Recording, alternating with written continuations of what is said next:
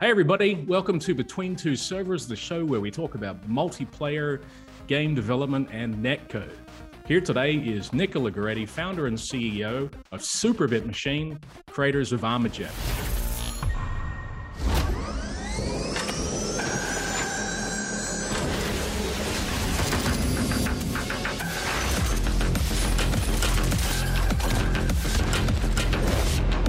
Welcome to the show, Nicola. Happy to be here, Glenn. Cool. So tell me, how did you get started in games, Nicola? Oof, okay. Big late question. 90s. Like many folks started getting, flat internet. You didn't have to pay whatever, a couple bucks per minute, Then got my computer in the 90s and, really started getting into shooters. Mm-hmm. My first big game I played online, I think it was Quake, some version of Quake, maybe Quake 2, maybe Quake World. And then really got Q1 into test or go home. Right, exactly. Yeah, exactly. when you could do it on a 28.8 or whatever we had at the time. Quake 3 was really my jam at one point, probably 1999, something like that. And really got into the scene. I was living in Italy. I was born and raised in Italy for 20 years before moving now to Los Angeles. And at the time, just like many folks my age at the time, well, I guess it was 15, 16, just had a lot of fun doing it, discovering communities online, and I got pretty good at it. Started getting to, bring in my big heavy CRT to LAN tournaments nearby, feeling that energy of competition and swearing, but in person. Back when the Sony Trinitron was like, I did have a Trinitron. Oh my God. It was so heavy. And it had those two lines, and it was just like, technically we can't do anything about it. That's why it's good.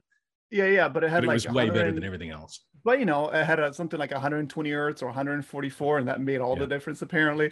Yeah. So anyway, I did that, and then in early 2000s, switched. Played other games, and Unreal Tournament started becoming more of my jam. Yeah.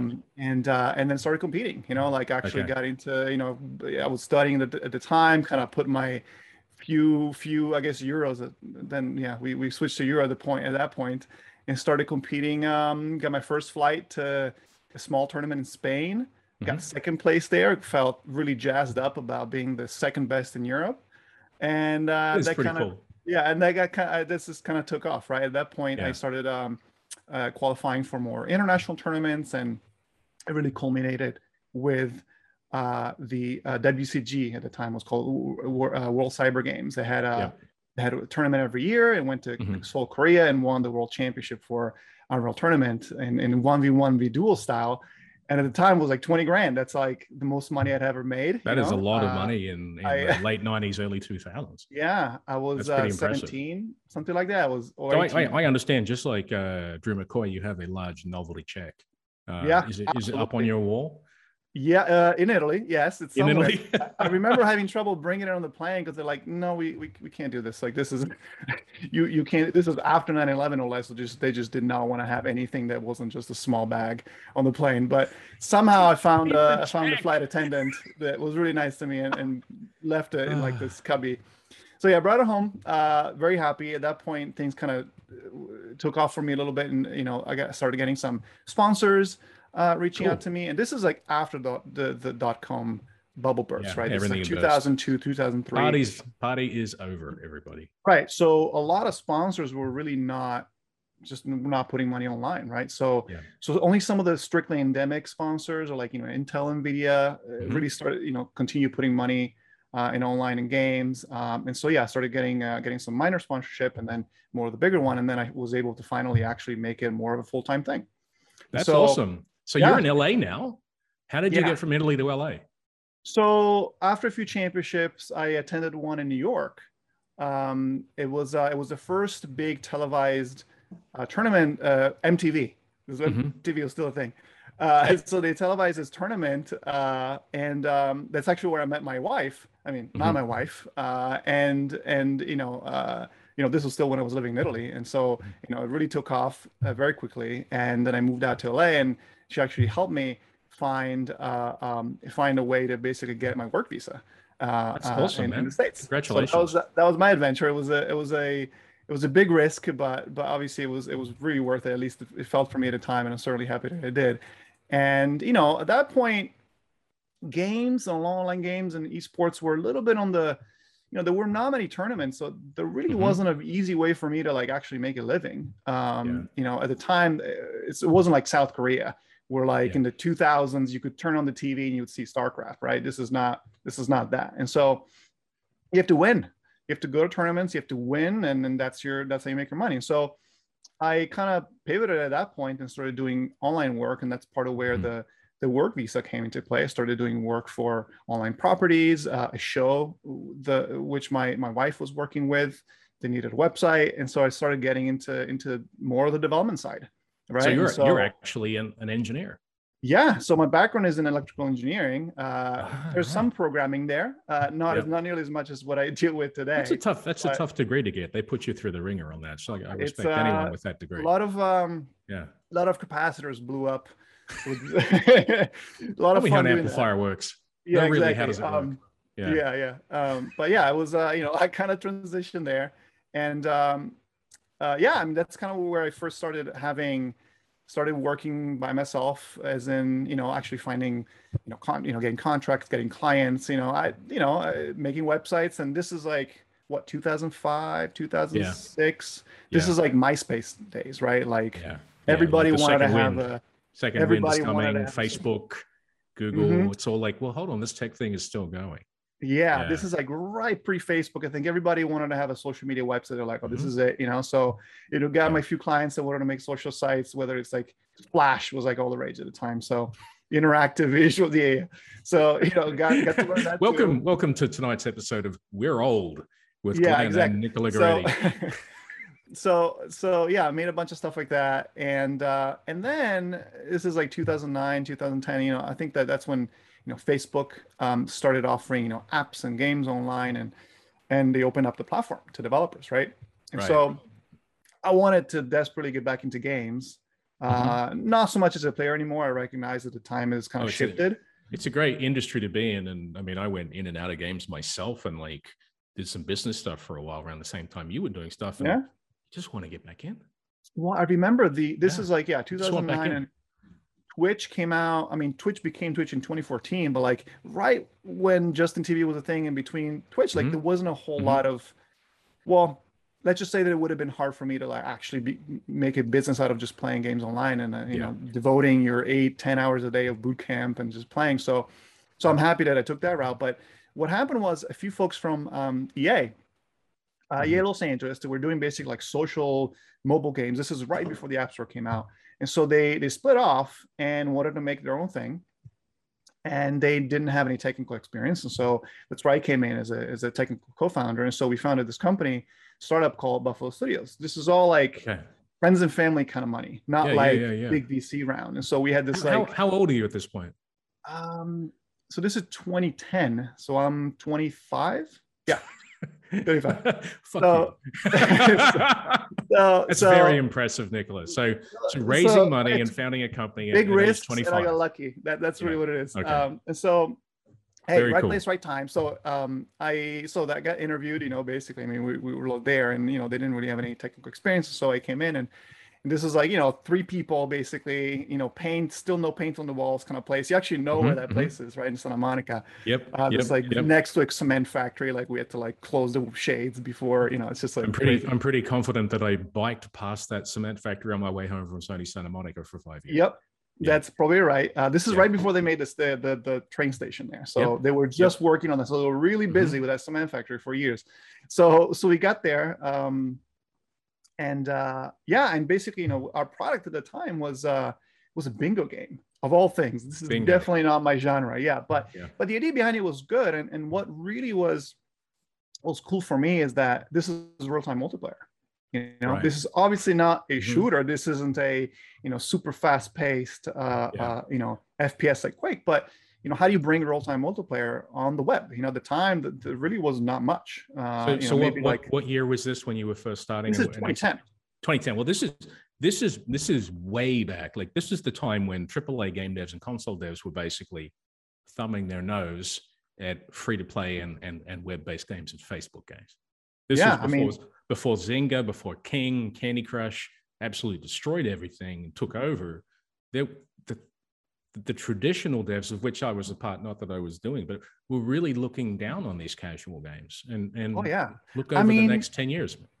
Yeah, I mean, look, I myself got in and be like, how, even the idea of having a bingo game where folks would pay money to pay for bingo chips and get nothing back was like, people are really going to do this? Like, it's crazy, like you don't want to pay once and be done with it. Have you heard of a thing called gambling, Nicola? So yeah, it turns out it's, and what about Farmville, right? Farmville was just about to take off, right? That there's a, sunk cost fallacy with the game is incredible, right? There's so much, anyway. So this thing, I put together a team. At first, everything was outsourced, and then realized this is not working. So I started hiring. And this is now like, who are you going to hire for like web 2.0, I guess, real-time multiplayer. So there were a lot of folks at the time that actually came from Disney, because Disney was one of the early industries that were interactive and online. Was this Flash based under the covers, or okay? So you're using Flash based. So this is like ActionScript 3 kind of stuff, which is like I don't know, between Java and JavaScript, if you will. Yeah. It's not a bad programming language, but it's very niche, and you got to find people from like interactive. This is like mostly like ex-Disney people that did online games at Disney. There were not many industries in LA that did that, or even advertising. So you really couldn't find games people, to make this. And so I was fortunate enough to have a gaming background, at least as a player, where like I could tell, okay, well, this is something that it's not going to go. So, hired some folks, certainly made some hiring mistakes early on, but ultimately grew the team. We got to maybe 10, 15 people, launched the game. This was like end of 2010. And we had this, massive network effect, because Facebook, this is when like they were just, if you remember, this is when Facebook games were going crazy. Like everybody was consuming games and sending notifications to everybody. And my aunt was being really annoying, trying to get me to play Candy Crush with her and all that. Yeah, it was crazy. And it's been, the virality of it has been so tamped down. Yeah, this is probably when you got somebody asking you to water their crops, right? Yeah. In Farmville, et cetera. So our approach was a little bit different, but still, network effect really helped us. Look, it was right place, right time, right product. So you got a good exit. That was evergreen. You got a good exit out of that. How did that company work out? Yeah, so we grew the team there from like 3-4 people all the way to 120, 140, and then 2 years in, we started getting some offers, and ultimately got an offer from Zynga was one of them, and we decided to go with Caesars Interactive, which at the time was basically was just us and Playtika, which is now much bigger and ultimately really as the umbrella company for all the interactive stuff, and that was really the high growth vertical for Caesars, much more than their casinos or just about anything else, which is why they split it off as another entity. It was incredible. I mean, this is like 2 years in. This is now have this. Now I'm like. Now you're 27. You've got a. Now great I'm like, accent. oh, this is how it always goes. This is normal. This is like, of course. No. Like. Very few people experience. It was like, oh, build it and they will come. This is obviously how it works. Yeah. So obviously having a good time. I mean, the part that I really enjoyed the most was building the team, like finding the people and getting them together and getting them to be productive and happy. And it's something that I recognize with the company. So then later on, you've now effectively transitioned from an esports player to somebody doing web development, a full stack developer, and now you're in technical management, building up an engineering team.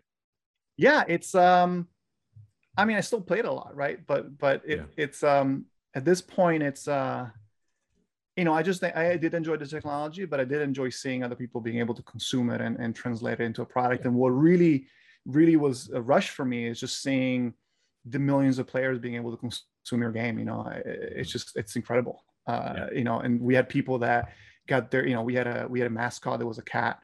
Which was perfect for our audience and still is around. They have music videos with it, and people would like get tattooed of their real tattoos of the cat. Crazy. People got married, by chatting in the game. It's like we change people's lives, and so I stopped thinking about it as a bingo game and more of a look. We created an experience where people come and really enjoy it, and the fact that I was that I could change it so quickly was incredible in a startup anyway, right? That's the thing. Like, what is the killer app for every platform? being together with other people over a distance, right? Having some sort of community created. And this is a trend I think has continued, you know, and you look at Fortnite, is it a game? Is it a hangout? Right? Like, well, the courts, I think, have said it's a game, but yeah, it's an experience, right? It's well, you know, Roblox calls it it's experiences, right? It's not games, and so it's true. I mean, we're definitely merging into that. And now we're in the middle of this metaverse hype as well here in 2021, and it feels like games are steamrolling towards experiences and things. So it really proves out the, you know, the thesis that you had back then and the experience you had with this bingo game that you made. It's much more than just that game. So what did you do next, mate? So stayed at the company for 2 more years. You know, I actually transitioned from, you know, we actually hired someone right as a VP of tech right before the acquisition, because we wanted to frankly position ourselves as a company to be acquired for more. You know, ultimately we sold it for collectively 100 million. And then to actually transition over to on the product side, because I really wanted to drive a little bit more of the initiatives and how, you know, the platform's there, right? We're expanding it, but it works, right? And so now we have a team that can you know, continue building upon it. We actually became more of a platform as a service team for Caesar's contents, and I wanted to move the product. And so for the next 2 years, I really worked on more of the product director team for the game, and actually for smaller other game production we'd made there. And it was a formative experience, much more about politics than maybe doing actual work, but it was important. And I think that was really something that got me understanding how to talk to stakeholders, right? To folks that really, you know, whether it's new hires that maybe are C-level hires or just folks that have been there for some time, and how do you deal with them? And I think that was I'm very happy that I made that transition, because I think it helped me then do what I did next. So at age 27, you're managing people, working with people in a production capacity. I'm not saying I'm doing a good job, but I certainly am trying. It does take time to learn. Yeah. Oh, yeah. No, good on you. So now you have your own idea, and you start thinking about risk versus reward. What's going in through your head right now after 2 years at this company? So now it's 2013, 2014. I think, you know, we're looking at the App Store that's out for 2-3 years. You know, I have a phone like everybody else. You know, we're kind of checking out the apps. We actually deployed. Such a gold rush. Such a fucking gold rush. We made the bingo game for the phones and tablets, of course, right? It was a perfect fit. And I'm looking at the ecosystem and seeing that there's no games that I would like to play, right? And, you know, I'm classic PC player, you know, maybe some console, right? Maybe not shooters on console necessarily, but I'll definitely play a fair share of games. And there's just nothing on the phone that I really would like to play. You know, like there's no real shooters on the phone. There's like a couple of examples that feel like, you know, clunky 3D ports with like a million touch, you know, a million buttons on the screen. It's just not something I want to try. And so it's got to be native. You can't take the experiences of a PC with a mouse and a keyboard. And so you know, it's kind of like, you know, what did Halo do, or, you know, GoldenEye or Halo do for the Xbox? Like they, you know, like they changed the game design, right? I mean, Halo is mostly, you know, it has aim assist. There's mostly it brought on auto aim. The whole dual stick controller design is brilliant. Yeah, even the fact, like, to me, to this day, it still blows me away, because right now it's standard. But like, just the fact that with the right trigger you fire with your right hand, and with the left trigger you cook and throw a grenade. It feels so real and so visceral. Very clean. Very clean. Very. I still to this day, because of playing, you know, the original Halo and getting kind of, you know, baptized in that way. Yeah, exactly. So like, I still prefer the triggers on the Xbox controllers, and I'm a Sony guy, right? But the triggers on the Xbox controllers just have always had that feel. I really like the bare hands controller, because I guess you know, I always love that one. So you know, bare hands as in huge hands, or although as in a huge controller. Remember the first one, the first Xbox? the Western controller. Yeah, exactly. Yeah, I love that one. Well, those Americans, they have gigantic hands. Here's your controller. Yeah, exactly. So, I mean, I thought Bungie did something incredible, right? So I think, you know, at the time I really thought, look, there's someone's going to do something. Someone's going to bring core games on the phone. I think there's an audience that is growing up now that is, they're preteen, tween, maybe even teen, that just, they don't have a PC. They don't have a console. So their gaming device is their phone, right? Or their tablet they got from 2-3 years old that their parents don't know what to do with anymore, right? And they give it to them. So look, there's clearly a growing audience. There's just no product for them. And so, I'm still at Buffalo at this point, right? And so I decided with my co-founder, also working Buffalo at the time, say, hey, like we can do something here. And I had no idea how to make a shooter. Like, I played shooters, but I had no idea. Like, I have no idea how to connect to. I mean, I knew how to connect two players together, but I don't know how to make a run. Big learning curve. Yeah. Huh? Yeah, bingo. Big Exactly. Learning curve on that. Massive. Yeah, it's a glorified chat room with like a bunch of things you click on a card, right? So how do you even start? And so, the big thing for me was, look, first let's make it like a, kind of like a PC game real quick. Let's just see if we can get the networking going. And then like, okay, let's see if we can put it on a phone. I think at the time it was like iPhone 4.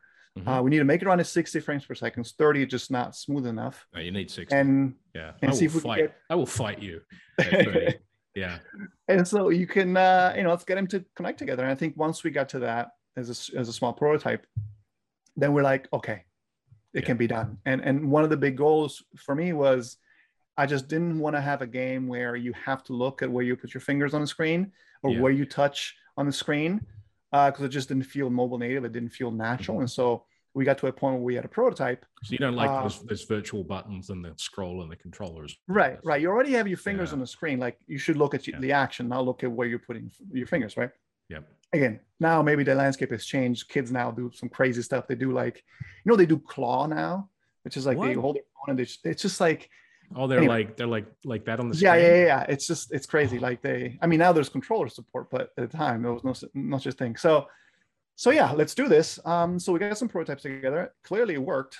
This is, right after basically myself and my co-founder decided to leave the company after earn out, after we got, so we're in a position where, we're relatively comfortable, like obviously we're definitely taking a big risk, but we were fortunate enough that we made a good chunk with the sale of the company.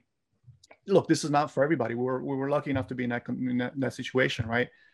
And I keep thinking like how do people do this kind of stuff? Like my mantra is very much like, nobody knows what they're doing. They're just trying, like, even unless you've done the same thing for the last like 10, 20 years, like, you don't really know what you're doing. Game development is literally, as an engineer, so I'm like, it's the process of doing what you have no idea what you're doing. And precisely. And I think that expands into beyond games, but it's true. It's crazy, right? It's very much a hits-driven business. And so, we once we had something in our hands that worked, we're like, okay, listen, we'll, like, what do we do now? And so I started reaching out with some people that I knew from esports. And it's funny, like what your hobby is today, it's going to become an industry 10 years from now, and so when I was playing the 2000s, I had folks like me that they were competing together, and now they actually raise some money and have a company that does competitions for Counter-Strike. I didn't even know this. And so this was the Face It crew? Yeah. So one of my friends, Nicola, is CMO of Face It. And so he reached out among other folks as well, but he was able to introduce me to a VP at Activision, of all people. And so like, I thought, okay, this is it. This is awesome. Like, we're going to go in, we're going to pitch it. We have no idea what we're doing. Right. And so the thing with the game is, this is like a very clunky prototype, and that runs on an iPhone. Like, we wanted to show playing, and this is a 4v4 game. And so, this is still bootstrap. And so what we did is we just basically asked friends and family for their devices, like iPads, Android devices. And so we come to Activision, once we go through a few calls, and we go downstairs and like basically where they do like external testing, and so, and we have no idea who we're going to meet or anything. To just tell us, like, this is the offices in Santa Monica near the airport. Yeah. This is the central Activision, right? This is, from Treyarch, whatever. And so we come in, we're like, this is the first pitch. Like, this is the first pitch with Activision. We're like, This is gonna be great. And so we go in and we put all our devices, like all kind of weird devices. Some have a low battery. It's just like very bootstrap, very very shoestring. And so we come in, and then we start seeing people come in, and I remember like recognizing some folks because not everybody was introducing as their titles. And like we're like Rob Kostic, like the main lead for like all the Call of Duty games, plus some other folks there. So we're like, again, we had no idea what we were getting into. Yeah. And we show the game, they play a couple of rounds, they're excited, whatever, but they tell us this is cool. This is like the first like stab at mobile games as Activision. This is still this is just about, I think this is like right at the point where like they buy King, so this is like 2015, 2016. And so, as Activision, they want to make a mobile game, clearly, right? Little did I know that it took, 6 years later to get, 5 years later to get Call of Duty Mobile out, right? But I think that was their objective at the time, right? To make a 3D shooter on the phone. And so, we do our testing there, and then ultimately, I think, it went well enough that, we got introduced to more folks that were more interested in that. And so, this is kind of how we figured out how to navigate the investor sphere and ultimately VC, so. Right. Investors, like, their trade is information, right? Like the capital is the vehicle that they use to, ultimately, acquire equity, but like they exchange information. That's their trading. So, we realized, shortly afterwards that like, even if we keep getting no's, as long as we have a good presentation, we're confident about our message. They definitely talk. Good or bad, they talk. Yeah, which I was absolutely convinced, and clearly that conviction came through to the meetings that ultimately I get introduced from A to B from B to C. Yep. And so this is mid 2016, and you're out pitching your concept now. Constantly. How many do you think you did? I mean, at least I don't know, maybe 20. Something like 20. That, and this is like, maybe more during calls, but often we'll be in person. This is pre-COVID, right? So, this is like, I remember those days. You remember those days? Yeah. We still remember the pre-internet days. Soon enough, this generation doesn't. So we go to E3, we go to general conventions. I have a backpack with a router. Yep. And like a bunch of devices, and I just go around with it like all charged up, and that's our pitch. It's like literally come here, and this was so cool because it's like before the this, immediacy of handing the device to someone and having them use it. It's that's so a awesome. Really strong pitch. This is like LAN party on the go, right? And this is like what we're trying to sell with like you could do this on the phone, like and most folks, like whether they were players or they were investors, like they didn't know that this was even possible. Like they knew about mobile games and knew that they were like clearly making money. This is free to play, obviously getting big at this point. But, I remember we went to a Google competition, their first thing in San Francisco. Must have been like 2016, 2017. And we brought our game and won an award there. But most people that came, this is open to the public, most people that came in tried the game on a few like tablets we had out there, and was like a 4v4, 2v2, I don't remember. And people were like, but wait, like, am I playing with this guy right next to me? Like they were just blown away by the fact that they could just have a shooter game they were playing against each other, and it wasn't a console, So this is the expectations I had to match, or like at least I had to exceed. So, maybe 6 months, 12 months later, we ultimately find somebody that is willing to put to basically give us a YC note. So they weren't going to raise our seed. A safe, simple agreement for future equity. Yeah. So it was safe. Cool. We for everyone on the call not versed in the capital raising like myself and Nicola, the safe is an alternative for a convertible note that's an equity instrument, not a debt instrument, and is a lot simpler to sign and read and whatever than doing a fully priced round. So it's a very convenient way to invest in a company before it makes sense to set a valuation on that company. It's basically, here's a piece of paper. If you find somebody that's willing to put a lot more money, you got my money. And you can convert it now if you need the money. We were like running low. So we were like, we might have to take this soon, right? And then basically we got into conversations. It's funny, we talked to an investor that, was not, well, let's just say we got to know it first. And then they introduced us Right. to somebody else, which said yes. And then they come back like, okay, we're in, you know? And that's really Wow. often what it takes. It's like, That's if, the thing. It's like, if no, somebody's in, is willing to take the risk, then the rest of it comes out much easier. You know, once you have somebody that is willing to lead your seed. And so once we got to that point, it was finding the lead is absolutely critical now. So again, for everybody else on the call, I think this has now become between two term sheets. The idea is when you move past the convertible note or a safe equity stage, you need a lead who prices and values your company, and they set the terms in a term sheet. And then other people may follow in that round, but they follow at the terms negotiated with the lead of the round. And yeah, so we got the terms. You know, we got some lawyers involved, did all that stuff. This is our first time doing this. You know, we're just excited term sheets. We're just excited to get like any money. You know, anybody that, because like for this point we just want validation. You know, I just want to know that this is what I think someone believes in us. Is something that people do believe. And I think the first group that trusted us and gave us the safe, this was Ludlow Ventures out of Detroit. Mm-hmm. You know, and to this day, they're some of the more bullish investors we've ever had, and they're amazing. You know, they're the ones that first were doing that, and then ultimately led to, you know, bringing in more bigger investors like Index Ventures, who led. Index is a top tier fund. That is an incredibly high quality. Yeah, fund. We talked to a few folks, and we had conversations. I'm not even sure if I can say, but that's an incredibly good investor. I mean, I'm extremely impressed. We were, again, this is like a seed round. You got them on a seed round. So we got them to co-lead in the seed round, and then they fully led the Series A shortly after that. So we kind of preempted a Series A because they recognized that investing in this kind of content really required people on this show. Look, it's incredibly rare. You know, more so today. It's happening today now in 2021.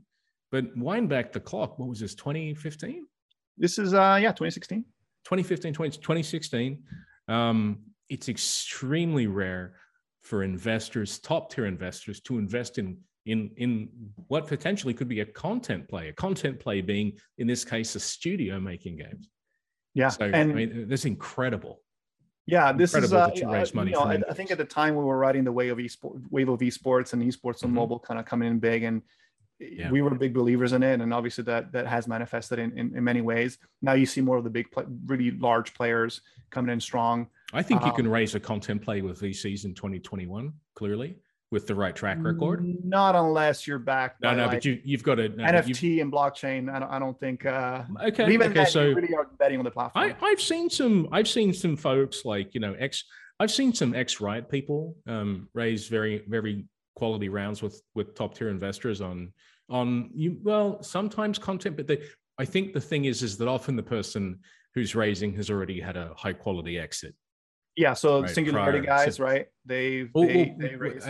Another good example would be Mountaintop with Nate Mitchell, one of the original co-founders of Oculus, right? I mean, that's a no-brainer for VCs out there. So yeah, you bring up a good point. It's like investors are betting on the founders, right? So if you have a good history, you know, the project and the idea, of course, that there's clearly there needs to be an opportunity, but if they're believers on your story, you're good at telling it, and you have the numbers to back it up. I mean, I don't think that I would have been able to raise had it not been for a really positive exit with Buffalo, right? Yeah, that's a really good point. There's just no way. I certainly maybe, but I mean, I think there needs to be some kind of back.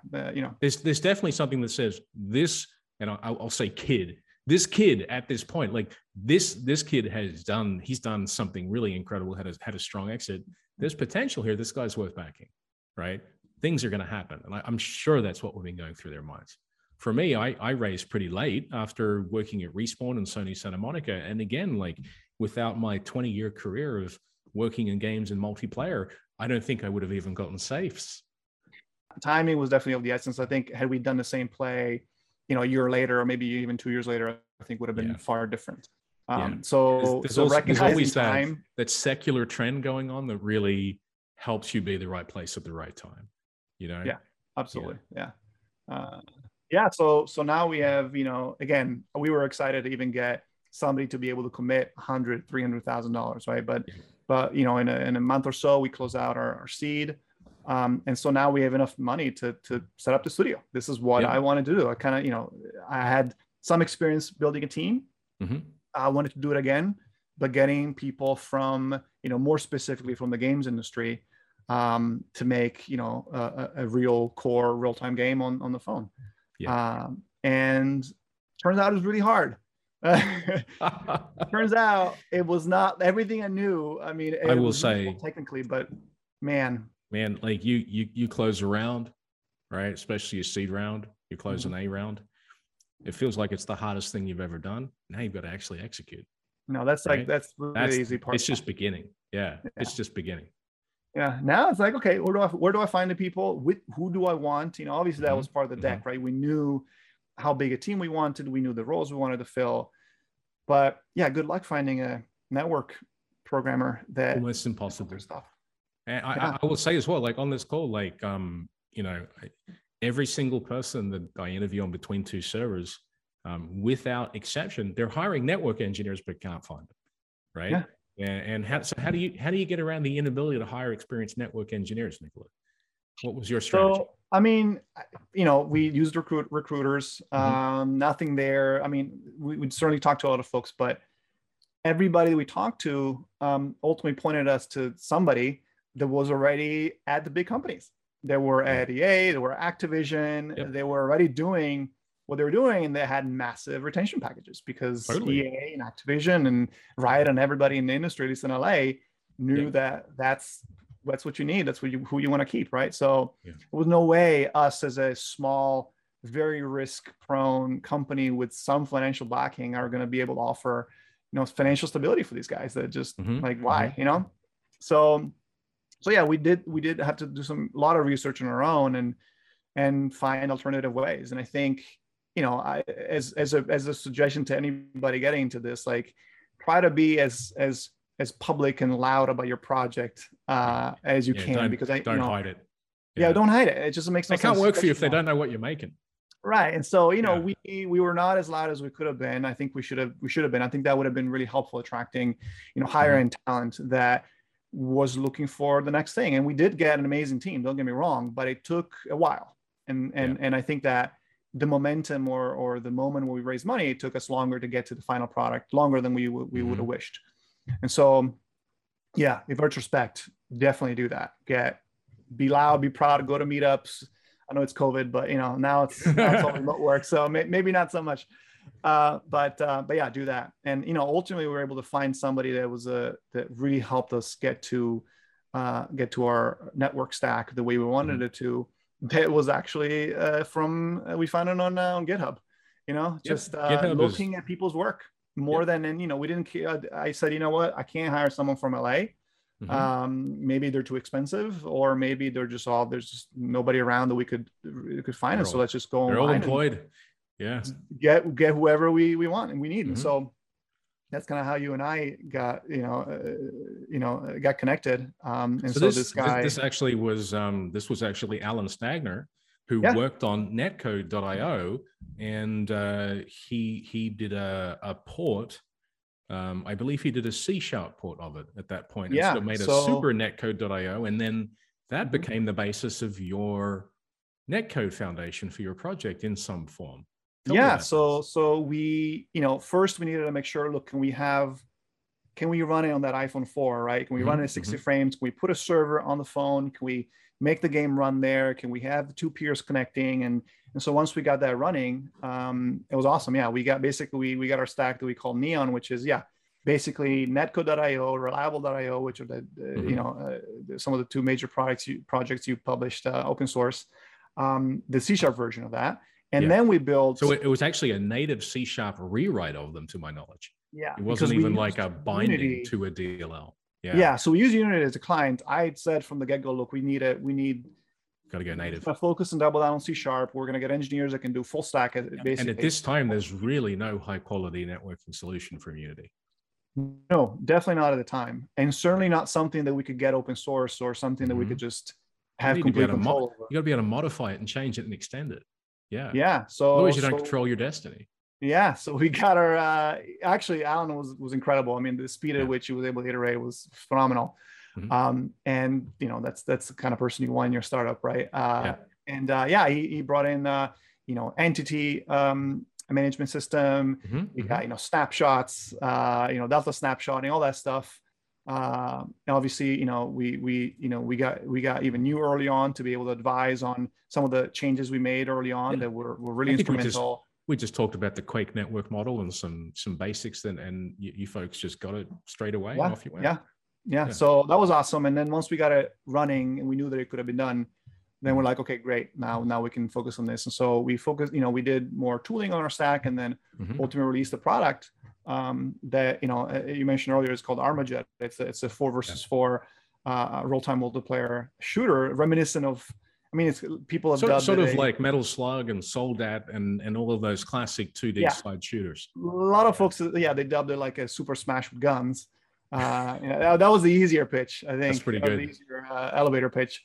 And I mean, we have it out. It's growing to this day. We have a lot of fun playing it and continue making content for it.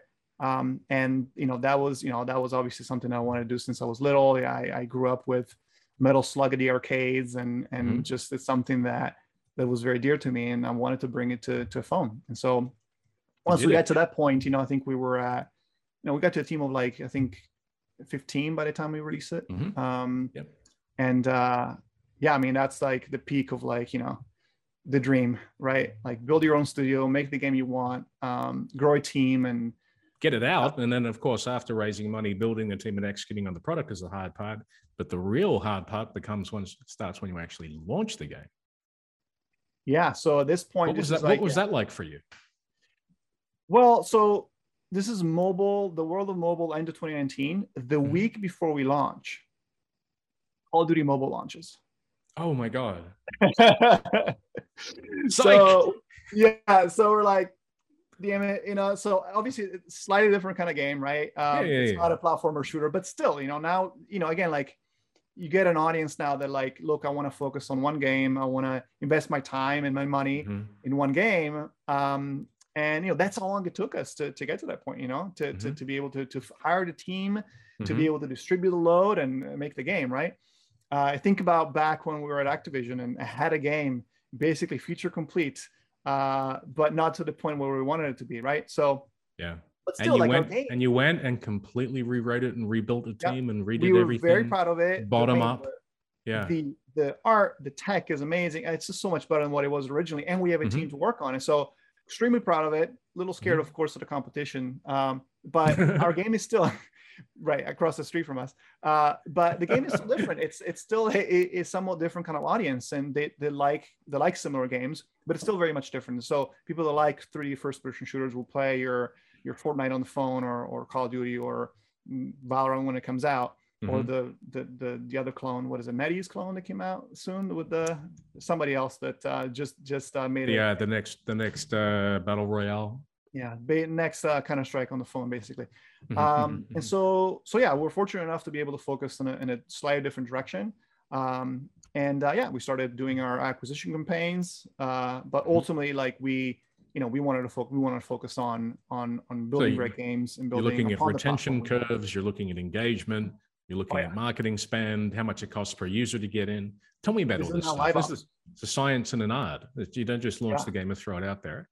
Yeah. So we were able to, as a studio, we shifted from focusing so much on marketing and pushing the game to really focusing on building the game. And we actually outsourced some of the marketing around the game, because we want to focus on making great games. And so our step and our focus this year has been, building upon the content we have and building upon Armajet. We actually released a new version of Armajet. It's called High Stakes, with a very different way that we're monetizing it through the skills platform. And now we're working on another game that we're actually pitching right now to write different publishers. I can't speak too much about it, but just the transition of becoming a multi-game company, a multi-team studio. That's extremely exciting. So I'm very much looking forward to having multi games. I mean, I guess we do have High Stakes, the version of Armajet we released. That's already 2 games. Yeah. Well, what's what's a studio without 3 games at the same time? So Nicola, really incredibly impressive. Thanks for sharing your story. And folks, you heard it here, the story of somebody starting from playing in esports, becoming an engineer, and working as an engineer, joining a company, going along for a great ride, and ultimately starting his own studio, creating a multiplayer game he always wanted to make, succeeding, getting it out there in front of players, and it's still live today. How many years has it been live? So we were actually early beta in, I want to say 2016, 20. So 5 years. You've had this game well, out in worldwide we've for been 5 years. Worldwide we've been less than 2 impressive. years. Yeah, worldwide we've been less than 2 years, but in closed beta, closed alpha, we were like for almost 5 years. Yeah. So yeah, we have folks that remember us from like the early alpha when we released like our homemade trailer on YouTube. That's amazing. So yeah, this was back when it was still like very much 2D art, the old code base, like very shoestring. So yeah, people remember that. That's awesome. So now tell me, to somebody thinking about beginning their own journey, making a studio or even making their own multiplayer game, what's your advice at the end of this journey to them? So it's funny. One tidbit is when I hire folks, people are always they looked at the agreement. When you bring someone in the company. And, sometimes they're pretty restrictive. They're like, listen, you can't do any work. You can use work equipment, which is pretty standard. But in ours, we deliberately put in like, look, if you do work on your own time at home, like it's your product, it's your stuff. And actually, when I am hiring engineers, I have somewhat of an expectation that people will moonlight. People will go home and cut their teeth and do their own thing. I mean, that's how do you and actually, like if somebody's not doing that, like if somebody's not doing that, almost like, are you not curious? I think somebody paid me to learn? That was my weekends and when I got home after work in the games industry for decades. Yeah. So right, Yeah. I mean, that's kind of what happened to me. I had a passion for something else. I loved what I did at work, but I wanted to experiment and mess with other stuff. And so I had that expectation. So, where are you coming from, right? So are you at a company now where you're comfortable, but you're thinking about, building your own studio? What do you bring to the table? Do you think that you have an opportunity in a market that's still undiscovered, untapped? That's kind of what I felt it was like. Obviously I had a personal wish to have a game that suited to myself, but that's not always, that doesn't always work. But do you have that conviction of how convinced are you that what you have is, I have to do this and I will succeed no matter what. Yeah, exactly. And so like, step one. And look, you're not always gonna be right. I've been wrong so many times. But even when I was playing esports, through practice, practice makes perfect, of course, but like through practice, I was able to know everybody that was my competition, right? And I knew that I had something that was better in some respects and I could play to those strengths. And so the same comes here, do you want to have a studio because you want to build games, because you think there's a new platform you want to get into? Okay, maybe that's a VC play, right? VCs are very interested in extremely high growth companies, right? I mean, they're 1 out of 10 VC companies actually really makes it. It's got a 30x multiplier, and that's really what the VC investment sphere is really looks for. Maybe you just want to have a studio and stick to more of the studio model, right? Find a publisher. Now you've got the lifestyle company versus the VC scalable product company. Right. And that's a very interesting choice you have to make when you create a company. Which of the two paths are you going on, or somewhere in between? Where's your thrill? Is it because you really love games and you have a good creative spirit behind you, or is it just the opportunity of the market, right? And I think that really changes where you want to find the money if you don't have it on your own, of course. Like, publishers, you're seeing Microsoft and Sony gobbling up studios left and right, obviously, right? It's a cycle that comes and goes. Yeah. So you're seeing Insomniac just like get a AAA game out every year, which is like ridiculous. Oh, those guys are crazy. Incredible studio. Crazy good.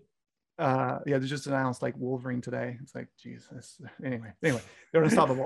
Good for them. Stop making us look bad, Insomniac. Come on. Yeah. And so, what are you looking for? And so for us, initially, we wanted to get Armageddon out. Ultimately, like, we're game makers. We want to make a game. We don't know anything about investment or capital or how to manage that. We know how to grow a team. We know how to make a game, right? Yeah. And not even a console game, a game that lived on the web and then on the phone. So not even traditional games, if you will, back 10 years ago, right? And so at first, actually, we went to publishers. We actually had quite a few conversations with EA, and there was a possibility for us to attach our game to an IP of theirs, and that can be quite a credible option, right? This is not it's not something to be scoffed at. Many studios have created their companies and studios and original IP off the back of years of doing work for hire or other people's IP. There's nothing wrong with it. No shame in this at all. Yeah, but you chose a different path, Nicola.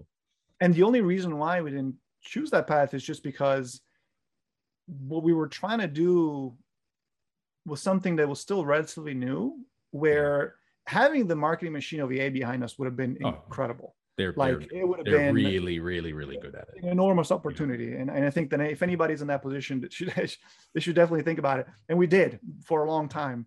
But ultimately, we felt that with the experience we had with live ops and growing a live ops based game, again, this is 2015, 2016, like there's no Apex, doesn't exist, right? The big publishers and companies they're not used to that model. So the live services model. Right. So we're not looking to sell it for $60, at Christmas. And so, we decided to go the investment round. We were fortunate enough to have that opportunity. And we took it. Cool. Awesome. Nicola, thank you so much for your time today. Pleasure to have you on the show. And everybody check out superbitmachine.com and check out Armorjet. Okay.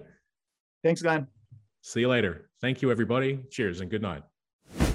Here's the hard truth. The internet doesn't care about your game. After all the blood, sweat and tears you put into making your game, you launch, and some players get terrible network performance. What can you do about it? Build your own internet? This is why we created Network Next. Network Next is a radically new way of linking networks together. It's a new internet.